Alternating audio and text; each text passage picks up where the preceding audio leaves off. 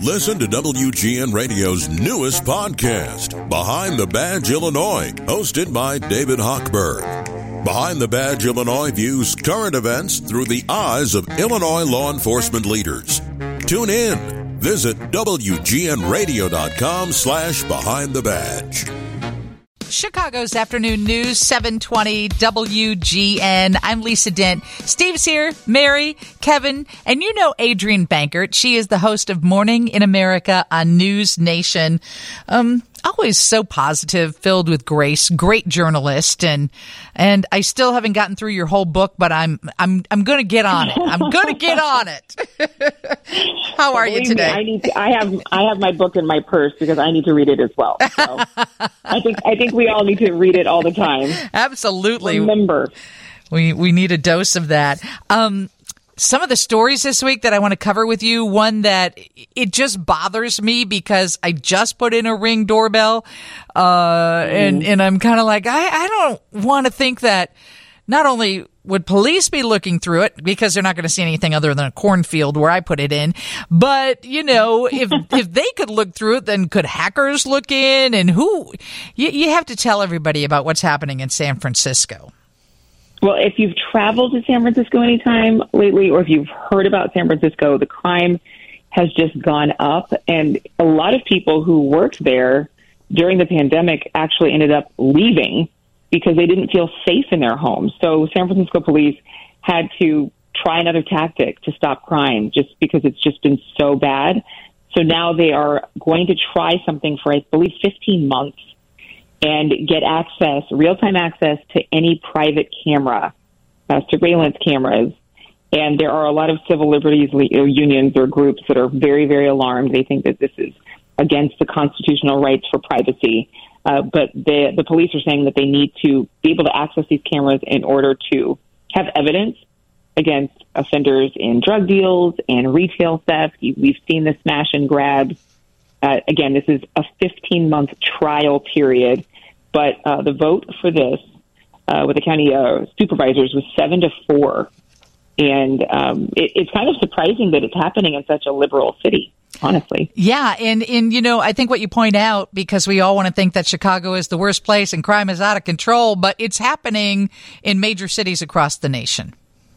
Yeah, not just San Francisco. I mean, New Orleans was just named the murder capital of the USA. Mm-hmm. And that's not a title that anybody wants. But I think that for people who have seen these doorbell camera policing stories, because we've done a few of them. In fact, Leland, I know, spoke with me on this not too long ago, a few months back. And, you know, there are clubs and bars and convenience stores that are mandated to have surveillance cameras.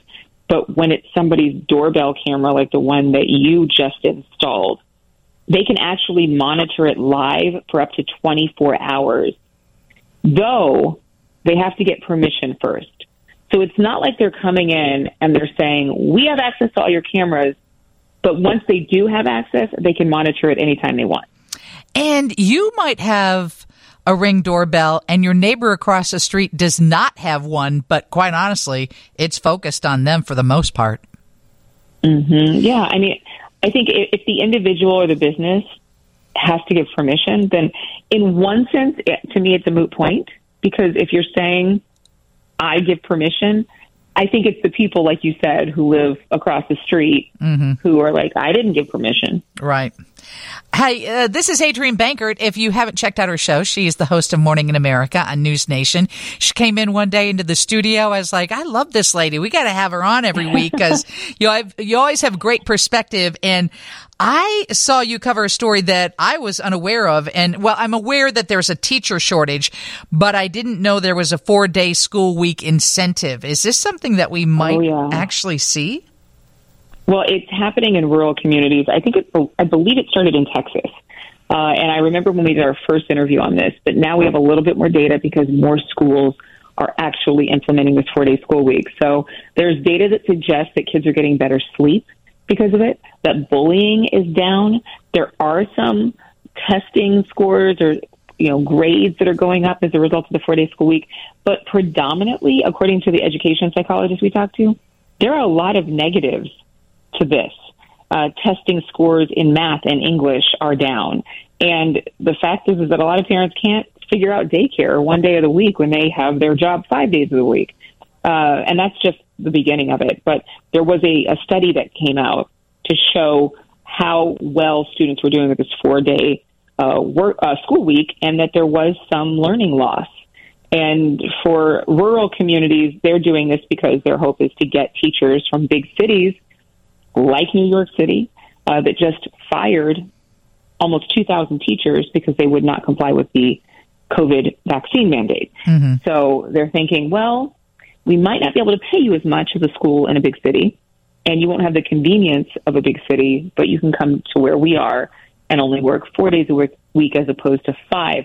But the task at hand is whether or not the kids are in school longer on those 4-day school weeks than children on 5-day school weeks, just to fit in all the curriculum. Yeah, I've got to see that this is a problem for parents who work 5 days a week, and trying to find additional daycare for that 5th day has got to be tough. And I know that there's a teacher shortage, but it seems like if that's the incentive, maybe job sharing or co-teaching and splitting up some of those duties might be incentive enough.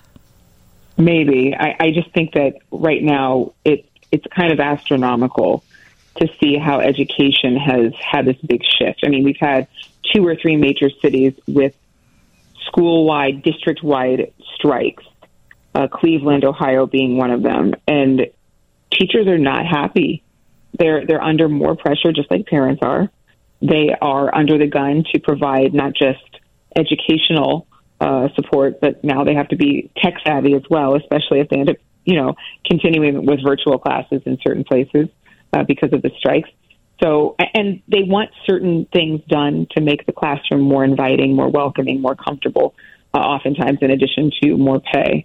But I think that a lot of students are suffering as a result of the pandemic. Mm-hmm. We've seen studies on that. And so these teachers are having to also play catch up with kids who have been stunted because of isolation, because of safer at home, because of virtual learning, and just frankly because of the emotional toll that the past few years have taken on so many of us. And 1 or 2 really disruptive kids in your class can make it miserable for you as a teacher and your entire class. And it's a tough job. I applaud teachers. I really do. Absolutely. Hey, yes. Like my sister. Oh, you got a sister that's a teacher. In what city? I do, Jessica. She lives in Roseville. I can't remember if she actually teaches in Roseville or in another community. Okay. But she's been teaching for years, and she has 2 children herself. And so during the pandemic, she was with her little ones at home doing virtual classes, and it was a lot. It was a lot. I bet. This is Adrienne Bankert, host of Morning in America. We've got about a minute left. Let's see what you can do in describing how the Fed rate hike is going to affect us. I mean, if you're buying a house, it's trouble, right? If you have a lot of credit card debt. Yeah, any big purchase, whether it's a car, a home, something where you have to take out a significant loan, it's going to be much more costly because of that interest rate hike. This just was effective on Wednesday. Mortgage rates jumping, but home sales have gone down because it is so much more expensive over the life of that loan. And when you think about how hard it was to find a car over the past few years, oh my gosh. If you're in the market for a new car, it's like, do you have cash so that you can just buy it and avoid all that debt? Adrienne, I've got a car with 280,000 miles on it. I called Toyota yesterday and said, hey, any chance you have? No, we don't have anything on the lot. No, you'd have to order it. And I said, okay. And he goes, and I'm just going to be transparent with you. We're tagging on $5,000 above the MSRP. It's non-negotiable. Whoa. If you want a new vehicle, you have to pay $5,000 above the MSRP. I'm sorry, but that's the way it is. I'm like, okay, well, I think I can get another $50,000 out of my car. Thank you very much. Yeah, it's not and it's not going down anytime soon. And obviously that's a result of a few things, including the chip shortage that we saw and supply chain issues. But to me, if you don't need to get something new, these interest rates aren't going to affect you on a majority of things. I mean, gas prices have started to come up a little bit, but that's not affected by interest rate hikes. Right. So just enjoy it. Save your money. Yeah. Save your money. Go get an ice cream. Thanks, Adrienne. We'll be watching the show in the morning. Thank you so much. Good to see you or hear from you. It's Morning in America on NewsNation. That's our friend Adrienne Bankert.